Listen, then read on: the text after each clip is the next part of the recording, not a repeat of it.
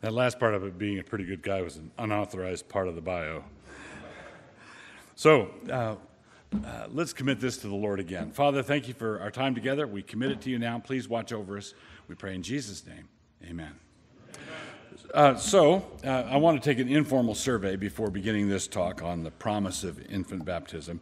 And you've got four options. You can be settled pedo, you can be leaning pedo, you can be leaning Baptist, or settled Baptist.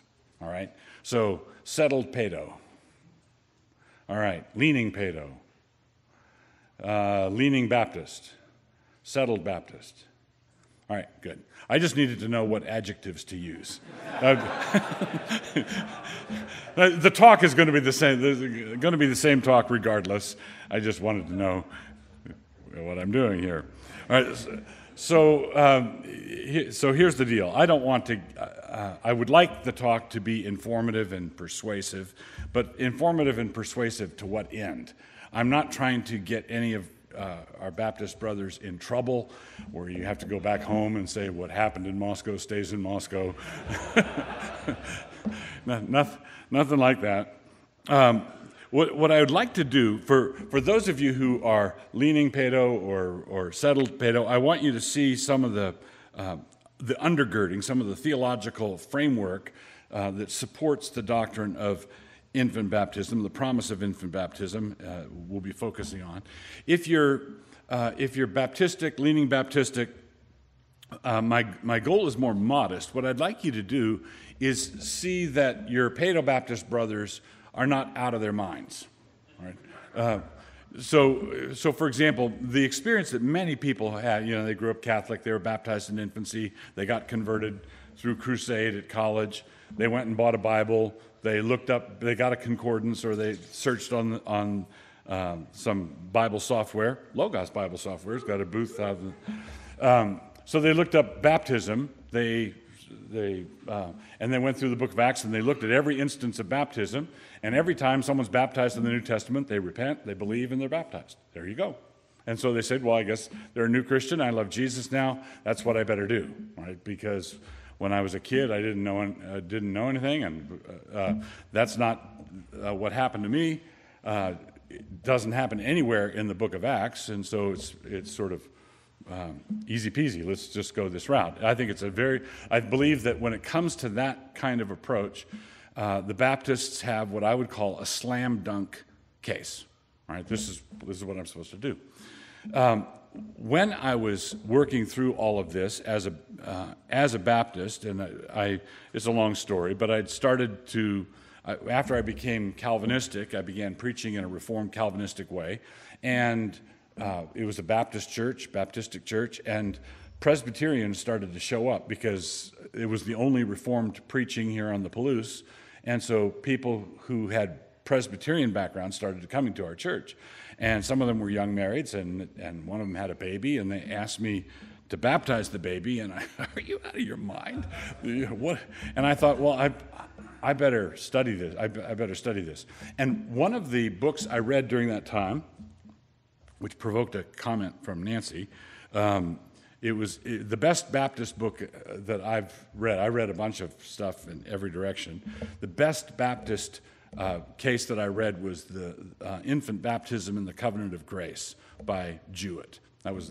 That book was in my briefcase, and Nancy looked at it and said, "What are you reading?" I said, "It's against it. It's against it." Don't worry. Well, one of the things that Paul Jewett says in that book, and this is what I want to have you get some glimpse of, because I'm going to be giving a talk about infant baptism, and in this talk there is no water. I've got no water in this talk, and you might wonder, that's a strange thing. Well, what Jewett says is that if you talk about baptism and historic baptisms and baptisms in the book of Acts, the case is solid, basically overwhelmingly Baptistic. But Paul Jewett, a stout Baptist, said that if you get onto the topics of, basically, if you get onto the covenant, if you're not talking about water, not talking about baptism, but you start talking about covenant, he said the Reformed Paedo-Baptists have a juggernaut of a case. Right? He said it's not something to be lightly set aside. So I would say you don't need to just look up baptism. You need to look up olive branches, olive trees, covenant, circumcision, Israel, church. There is a case here that's theological before we get to the first instance of a child being baptized. So that said, that's the preliminary context for this, and wish me luck. So no.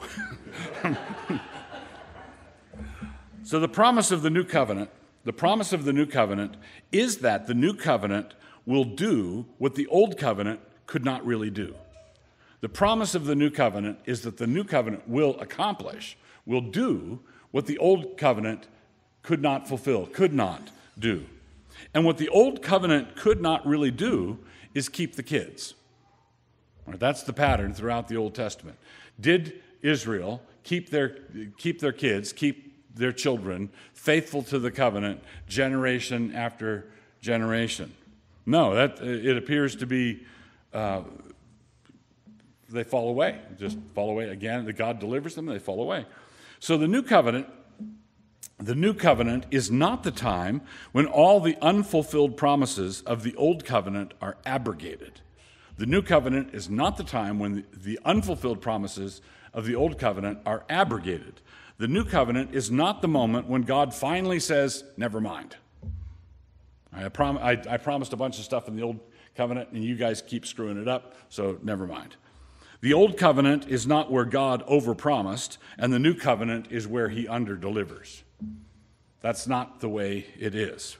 No, the new covenant is the time when the unfulfilled promises of the old covenant are finally brought to fruition and are fulfilled. So the new covenant does what the old covenant couldn't do. And what the old covenant couldn't do is keep the people faithful over generations. That's what the old covenant could not get done. So, the new covenant is the time when the unfulfilled promises of the old covenant are finally brought to fruition and fulfilled. So here's the pattern in the Old Testament. We see this pattern over and over again. The people get into sin, then they consequently get into trouble. You get into sin, then you get into trouble. Then they cry out to the Lord. Then the Lord graciously delivers them. The people are grateful for about 10 minutes. Then you turn the page, and the people are getting into sin. And that you do that about 20 times, and that's the book of Judges. That's the Old Testament all the way through. The people, they get into trouble, they get into sin, get into trouble, cry out for deliverance. God delivers them, they're grateful, and then they start getting into sin. They do it again. So, the fault of that covenant was not to be found in the covenant, but rather in the people. The fault was the people. The thing that kept messing it up was the people. This is what Hebrews 8, 7, and 8 says. For if that first covenant had been faultless, there would have been no occasion to look for a second, the new covenant. For he finds fault with them when he says, behold, the days are coming, declares the Lord, when I will establish a new covenant with the house of Israel and with the house of Judah. Now, what he's saying is the first covenant keeps not coming up with the goods. The old covenant keeps failing, but the failure is not in the covenant. The failure is with the people. He finds fault with them when he says. So when God promises a new covenant, he is finding fault with the people under the old covenant. All right? It wasn't that God's word was imperfect. It's that the people were imperfect. The people would not keep covenant. When God redresses this problem through the new covenant, he does not say something like, in the old covenant, your descendants were faithless, but in the new covenant, I will sidestep that problem entirely by making your descendants irrelevant. He doesn't sidestep it by saying, well, don't worry about kids and grandkids now. In the old covenant, I promised you your kids and grandkids. I promised to 1,000 generations your kids and grandkids, and you kept falling away, but never mind, that's not going to work. I overpromised. So now in the new covenant, I'm going to underdeliver. It's just individual by individual, and that's all.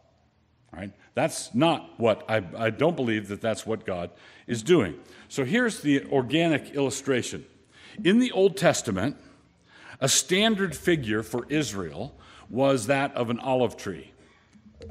Just like we think of America in terms of amber waves of grain, a common trope or a common image for Israel was that of an olive tree.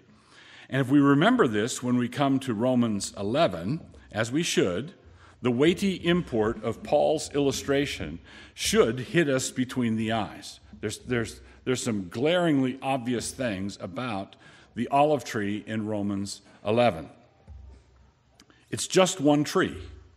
The olive tree in Romans 11 is one tree, one with ancient roots, which spans the transition between the older and the newer covenants. The olive tree of the covenant is a tree that straddles both old and new covenant. All right? The olive tree is a tree that existed in the old covenant, and it's a tree that exists in the new.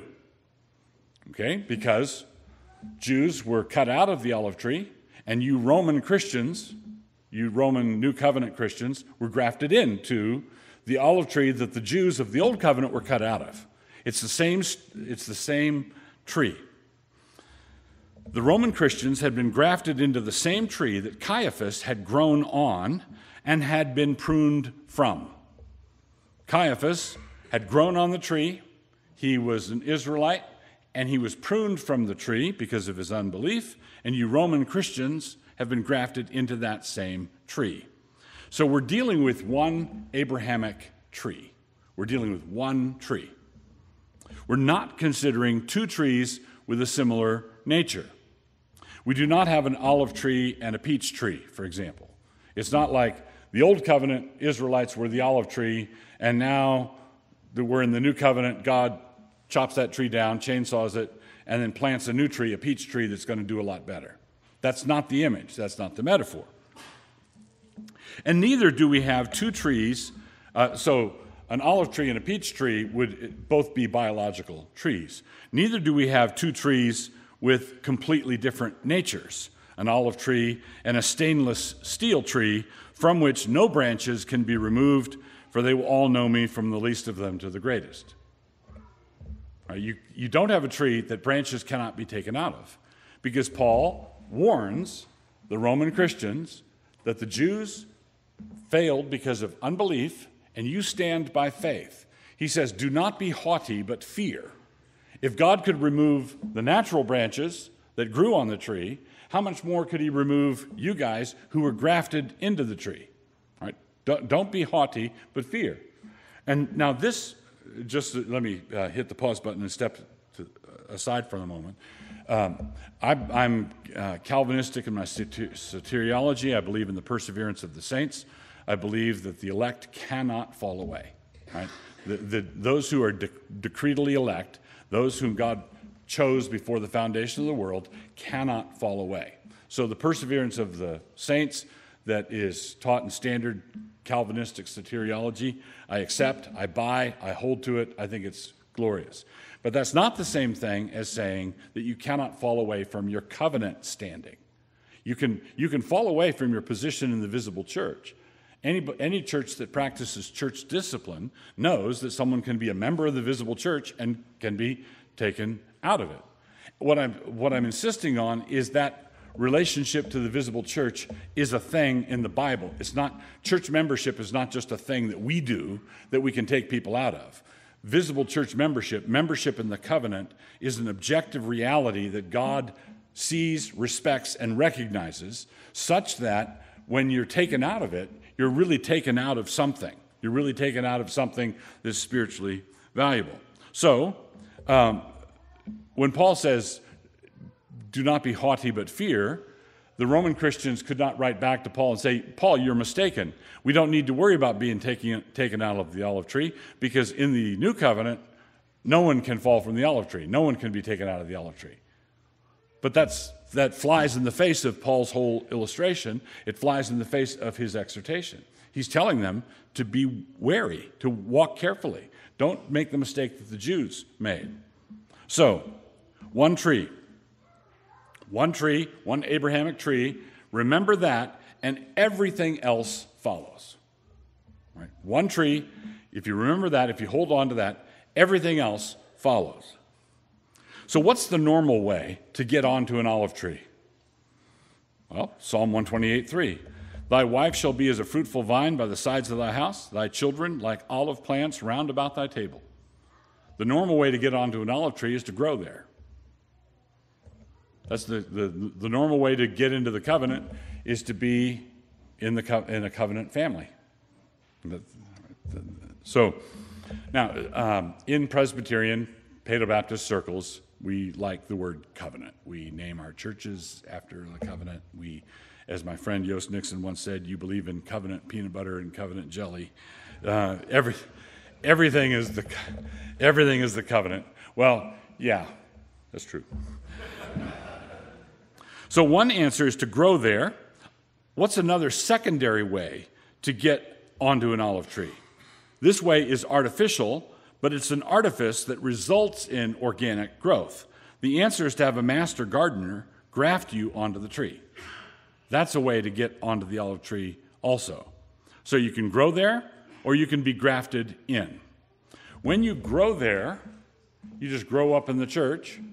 When you are grafted there, you're a pagan, you're a heathen, you hear a street preacher when you're at college, and you repent and are converted, and you ask for baptism, you're baptized, you're grafted into the tree.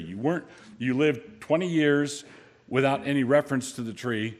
Now that you've repented, you're grafted into the tree. All right?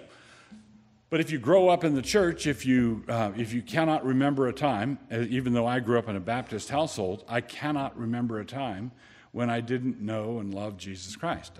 I don't have a pre-Christian experience that I can point to, that I can remember or recall at all. Now, just another comment by the by. Someone might say, yeah, but there's nowhere in the book of Acts where it says something like, and they took the infant Demetrius to the Apostle Paul, and he baptized the infant. Right? Yeah, absolutely. You don't have that. That's utterly and entirely absent from the New Testament.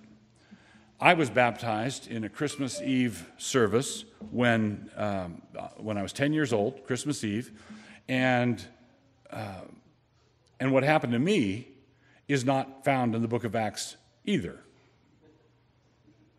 Right? In the book of Acts, there's no kid growing up in a Christian home with Christian parents, loving and serving and praying to God and functioning as a Christian, who then went forward at an invitation in a Southern Baptist church and was baptized in a Christmas Eve service. That's not in there either. Right? My experience of professing faith, having grown up in a Christian home, is equally absent from the book of Acts. So you can grow on the tree, you can be grafted onto the tree. Now here's what Paul says in Romans 11. And if some of the branches be broken off, and thou, being a wild olive tree, wert grafted in among them, and with them partakest of the root and fatness of the olive tree, boast not against the branches. But if thou boast, thou bearest not the root, but the root thee. Thou wilt say then, the branches were broken off, that I might be grafted in. Well, because of unbelief they were broken off, and thou standest by faith. Be not high-minded, but fear. For if God spared not the natural branches, take heed lest he also spare not thee. Now, there's a lot of anecdotal things here. A number of years ago, when I first came into Calvinistic convictions, I was Baptistic. I became a Calvinist in 1988, and I didn't become Paedo-Baptist until 1993. So there's about 5 years there where I was a Reformed Baptist, Calvinistic Baptist. And there was a woman, a good friend of my wife's, who's now with the Lord, who had grown up the daughter of a Nazarene pastor, had spent many, many years in the Nazarene church.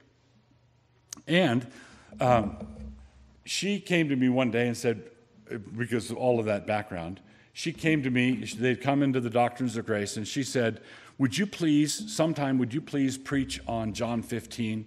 I am the vine, you are the branches, he who abides in me, and I, because there's a section in there where if you don't produce fruit, you're cut out of, I am the vine, Christ, and you're cut out of the vine and taken away and burned.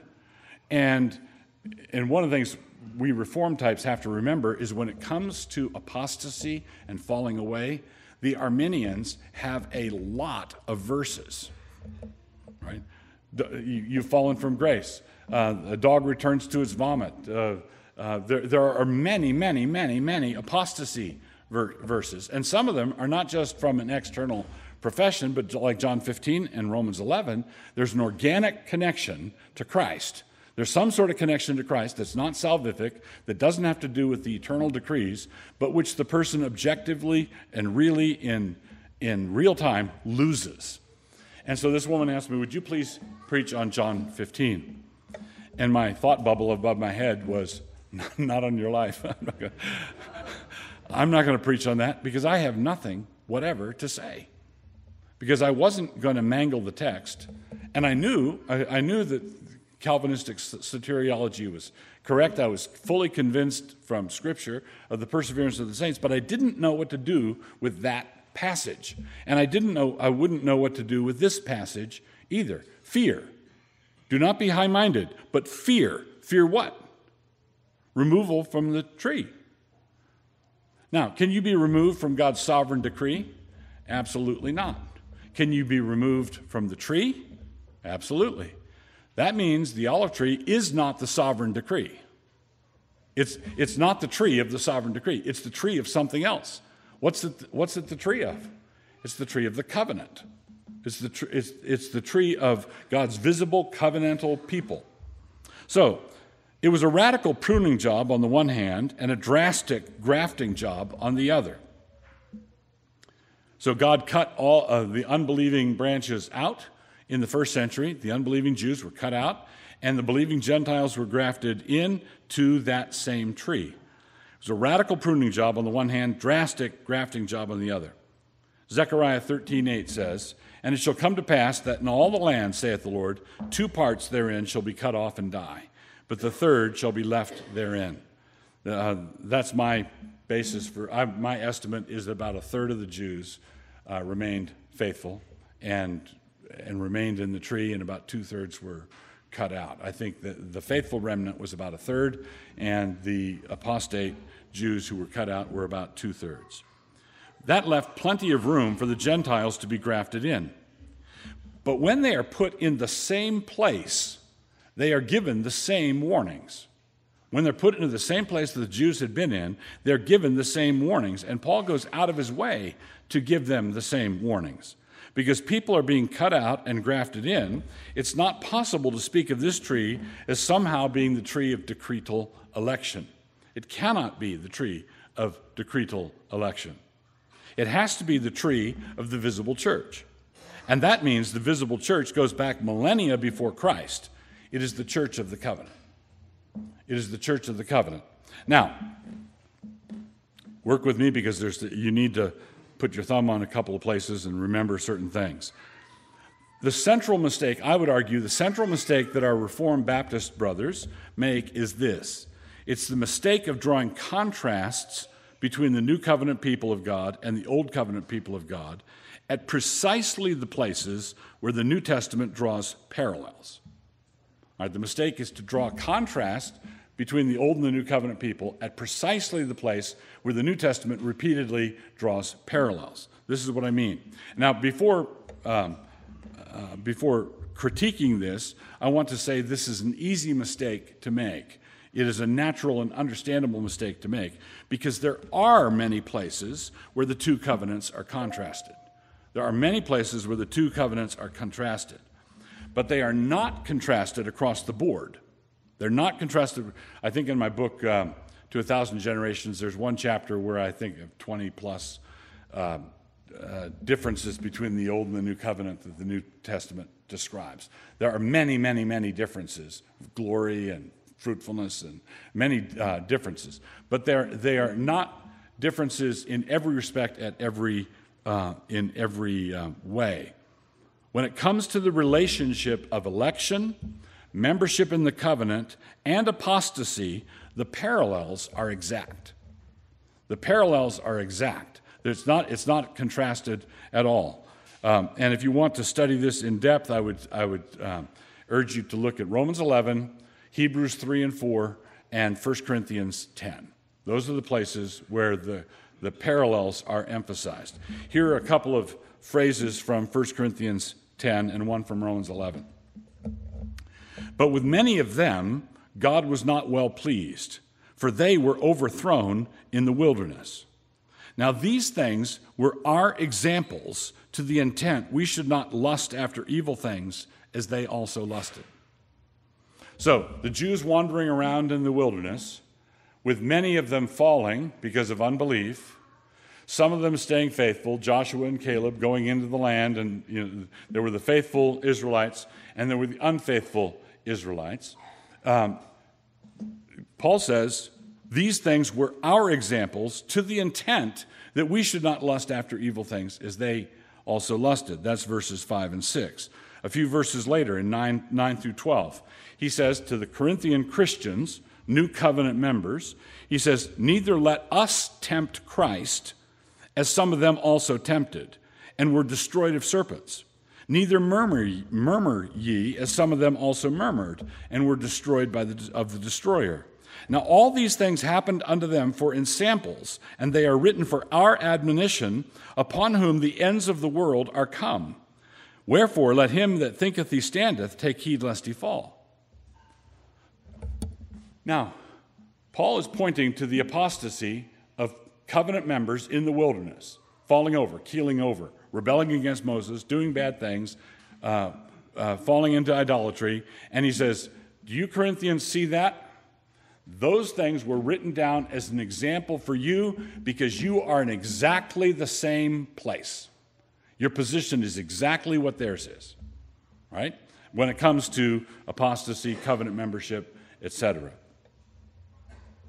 Now, when you read through 1 Corinthians, it's like listening to one half of a phone conversation.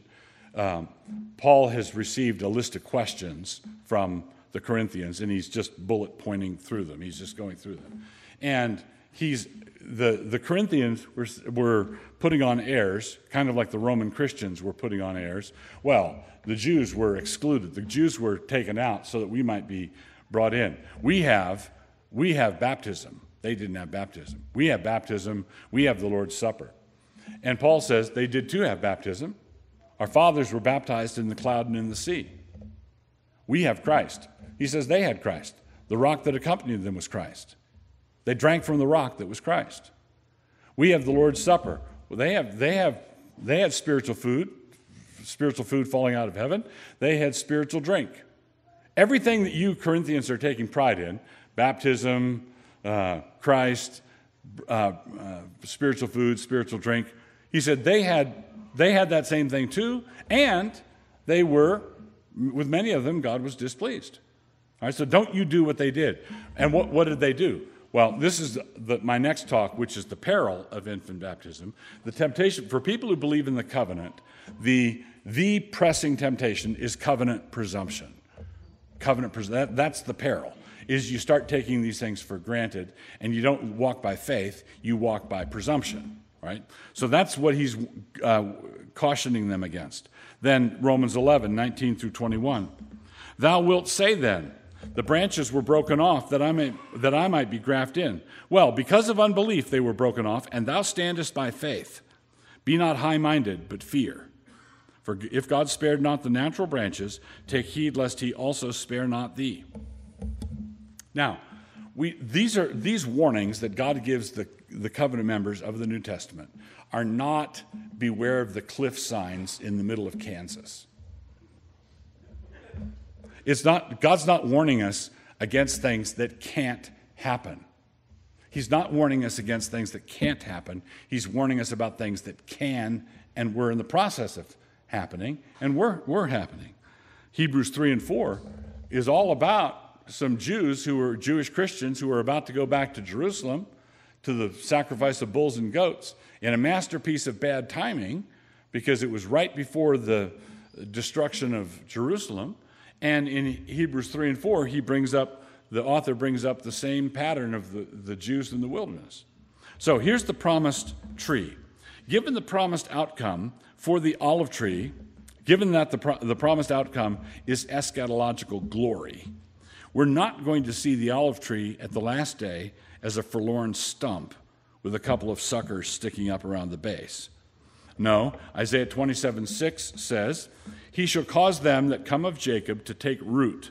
Israel shall blossom and bud and fill the face of the world with fruit." What's going to happen to the tree? What's going to happen to the tree of the Christian church? It's going to fill the world with fruit. Just as the earth is going to be as full of the knowledge of the Lord as the waters cover the sea. To change the image to a fruit-bearing tree, the church is the new Israel. Israel shall blossom and bud and fill the face of the world with fruit. Remember, that's an old covenant promise. That's not one of God's over-promises, and then in the new covenant, he under-delivers because there are only going to be 15 or 16 true Christians, and they're going to be raptured out. Right? That's not, no, what's going to happen? Israel is going to blossom and bud. Israel is going to fill the earth with fruit. So what this means is that the admonitions to the Christians in the New Testament parallel the admonitions given to the Jews.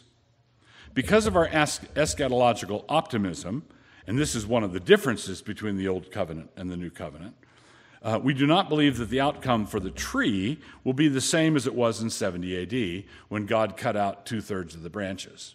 So the olive tree grows down through history, and when it comes to the climatic judgment in 70 AD, God cuts out most of the branches, leaving 1/3 of the branches, and then grafting in all these Gentile branches. Paul then, with this coming up, Paul turns to the Roman Christians. Now, I want you to think about this for a minute. Rome was the capital city of a major empire, one of the grandest empire the world had seen. It was, Nebuchadnezzar's head was gold, and you go down. But in terms of power and authority and extent and stuff, Rome was considerable. I won't say it was the finest empire ever seen, but it was spectacular.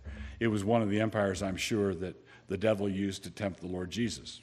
Here's the kingdoms of the world and all their glory. They really did have a true glory. And the Roman church was a church in that capital city. There's a difference, and we understand this because the United States is a world power. It's a superpower. And if you're the pastor of a church in Washington, D.C., and you've got secretaries of state teaching Sunday school there, and senators coming, and presidents coming, and visiting dignitaries and diplomats coming and going, you're going to have a very different vibe if you're the pastor of that church than if you're the pastor of a church in East Toad Flats, Arkansas, or Beauville, Idaho. All right, you're going to be, well, I've got this little community church and 10 people show on a good Sunday, right? You're not going to, temptations to pride afflict us everywhere we go. But if you're a pastor in an influential capital of an influential superpower, you're going to have all kinds of things go straight to your head. And Paul saw this developing already in the church at Rome. This is why he's telling the church at Rome not to be high-minded, but to fear. And here we are 2,000 years later, and the church at Rome is still making grandiose claims. We sometimes forget that the letter to the Romans is a letter to that church. Right?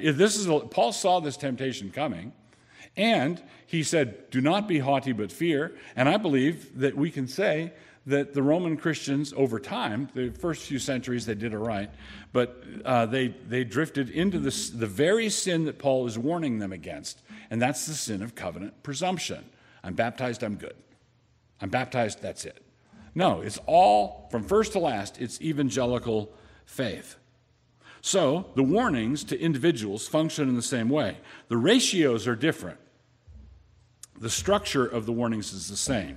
So if 2/3 are cut out and 1/3 left in, compared to 1% cut out and 99% left in, that's what I mean by the ratio is different, but the structure is the same.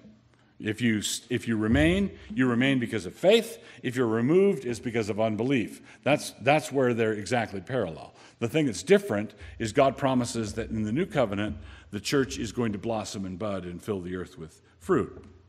So at the conclusion of the older covenant, a remnant was saved and the majority was removed. At the conclusion of the old covenant, a remnant was saved, the majority was removed. At the conclusion of the times of the New Testament, the New Testament era, the era of grace that we're in, at the conclusion of our times, the majority is saved and a remnant is removed. The ratios are different, but in both testaments, there are fruitful branches and fruitless branches. In both testaments, there are fruitful branches and fruitless branches. And everybody knows that every pastor, every seasoned pastor, knows that there are people in the church that are just ticking the box. They were born here, they grew up here, this is their church, but there's no evangelical light in their eyes. There's no love for Christ and His Word, and they're not troublemakers. They're not downtown shooting out the streetlights or hitting the saloons, but they're just not hungry for spiritual things. Every church has that problem. And what I'm saying is that those people are really on the tree, but they're not on the tree in a salvific way. Justification is by grace through faith alone, not through the mechanism of the church. It's by grace through faith alone. So the ratios are different, but in both testaments you have fruitful branches, and in both testaments you have fruitless branches. So what do I mean by the structure being the same? I mean that some remain faithful and some do not. Some remain, but some can be 2%, some can be 75%. Right? You see that? But you have the same structure. When someone says, but if you baptize an infant, you have no idea whether he's going to walk with God for his entire life. Yeah, that's true. I also have no idea if a 25-year-old college kid asks to be baptized, and I met him last week. I have no idea there. And in fact, if I'm baptizing the 5th child of a covenant family and they've been in the church for 20 years and the 4 kids ahead of them love Jesus and are walking with the Lord, I've got a much better idea that 5th kid is going to walk with the Lord all of his life than I do this guy I just met. Right? Now, this guy I just met, I believe that we're encouraged to baptize blind. Right? When someone professes faith, it wasn't very long before the church began putting people through their paces and making them be successful catechumens and answer the question, and then you can be baptized. That developed fairly early on. But in the book of Acts, people are baptized on the same day they profess faith. At the day of Pentecost, they're baptized that day. Nobody was checking on anybody's bona fides. Right? What they were doing is saying, do you believe in Jesus? They asked the questions straight up, and then they baptized them, and then they held them to that. Commitment. So when I baptize an infant, I'm baptizing blind. I don't know the outcome. I don't know if this child is in the book of life. I don't know that. But I don't know that for anybody. Right? Because we're finite, we're limited, we're bounded, and so we have to study the Scriptures and pursue obedience to the Scriptures as best we know. I just one time I don't know what made me just think of this, but Mark Twain, who's not generally a repository of theological wisdom, Mark Twain was once asked if he believed in infant baptism. And Twain said, "Believe in it? I've seen it done." So the issue is not whether we can physically do it. The issue is, does it have the import that we are claiming for it? Does it have the status? Does it have grounding in the New Testament? So it's always the case. I want to argue that whether you're Baptist, Agno-Baptist, Paedo-Baptist, regardless, if you're a faithful evangelical church and you have more than two people, right? Thee and me, and I've got my doubts about thee. If you've got more than a handful of people, it's always going to be the case that the regenerate church is a subset of the visible church. It is always going to be the case. Give it 10 minutes, give it 10 months, over time, the regenerate church, where the root of the matter is present, where the people are really born again, is a subset of the visible church. In the time of Elijah, it was a teeny subset. Now, Elijah was tempted to think that he was the only one left. God says, no, it's way better than that. It's bigger than your teeny, but it was still teeny. 7,000 have not bowed the knee to Baal. 7,000. But 7,000 out of presumably a population of tens of thousands, perhaps hundreds of thousands, perhaps millions. 7,000 was not very many. The time of the regenerate church in the time of Elijah was a teeny subset. But Israel was Israel. Israel was still the covenant people, and there was a teeny remnant. In the time of the penultimate president of the Western Hemisphere, in the future sometime, let us call him Gregorio the Magnificent. This being 100 years before the second coming. So down the road, 100 years before the second coming, pretty much everybody is saved except for a few holdouts in the English departments of Indiana University in Bloomington and UCSC at Santa Cruz. You say, well, to say that to appeal to a post-millennial hope, I'm a post-millennial, not only am I a Paedo-Baptist, but I'm a post-millennialist. To appeal to this post-millennial hope does not mean that you're saying that every last person will be converted. It's not that you're saying that there will be absolutely no unbelief. It's that what we're saying is that the gospel is going to be successful and there will be a Christian consensus throughout the world. Nations will honor the Lord Jesus Christ, and there will be people here and there who don't mean it. There will be people here and there who go along with it, don't mean it. There will be a few holdouts who say, I don't want to be a hypocrite, they don't mean it. But there's going to be genuine faith because across the board, because Jesus said that he did not come to judge the world, but to save it.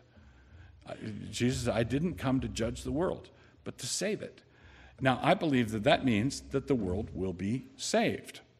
And that means that going from here to there, it's not like the kingdom of God does not progress like a space shuttle taking off. It doesn't progress that way. It's more like walking up the foothills into a mountain range where you walk up and then down into a canyon and then up and then down into a ravine and then up. So the kingdom, and I think currently in North America, we're in a deep ravine. I think we're in bad trouble. I believe that other parts of the world, Africa, South America, the kingdom of God is progressing at a nice clip, walking up a long slope, but I think we're in a canyon. I think we're in a ravine. But if we keep going the direction that God requires us to go, which is into the future, right? We don't, right? Yeah. Whoa, that's heavy. If we keep going into the future as God has decreed, the end of the process is going to be a world that is saved. Jesus Christ is going to reign until he's put all his enemies under his feet. If that's the case, and if the church is part of this process, that means the church is growing from immaturity to maturity, and that means that there were times when the church didn't have its act together, and when the church was initially baptized, just think of it this way. You might hear more that will reinforce this later. When the day of Pentecost happened, and God baptized the church was in its infancy. So there's your infant baptism.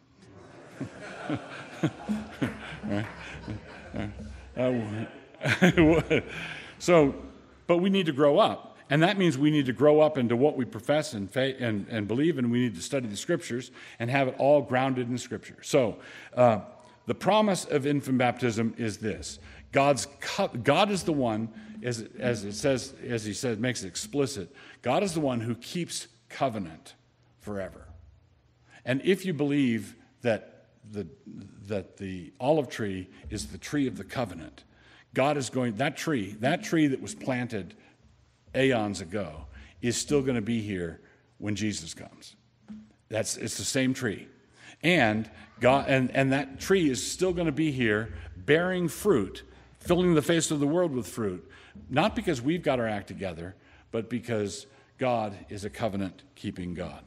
Our Father and God, we thank you for your kindness to us. I pray that as we meditate on these things, you would give us clarity. We thank you and praise you in Jesus' name. Amen.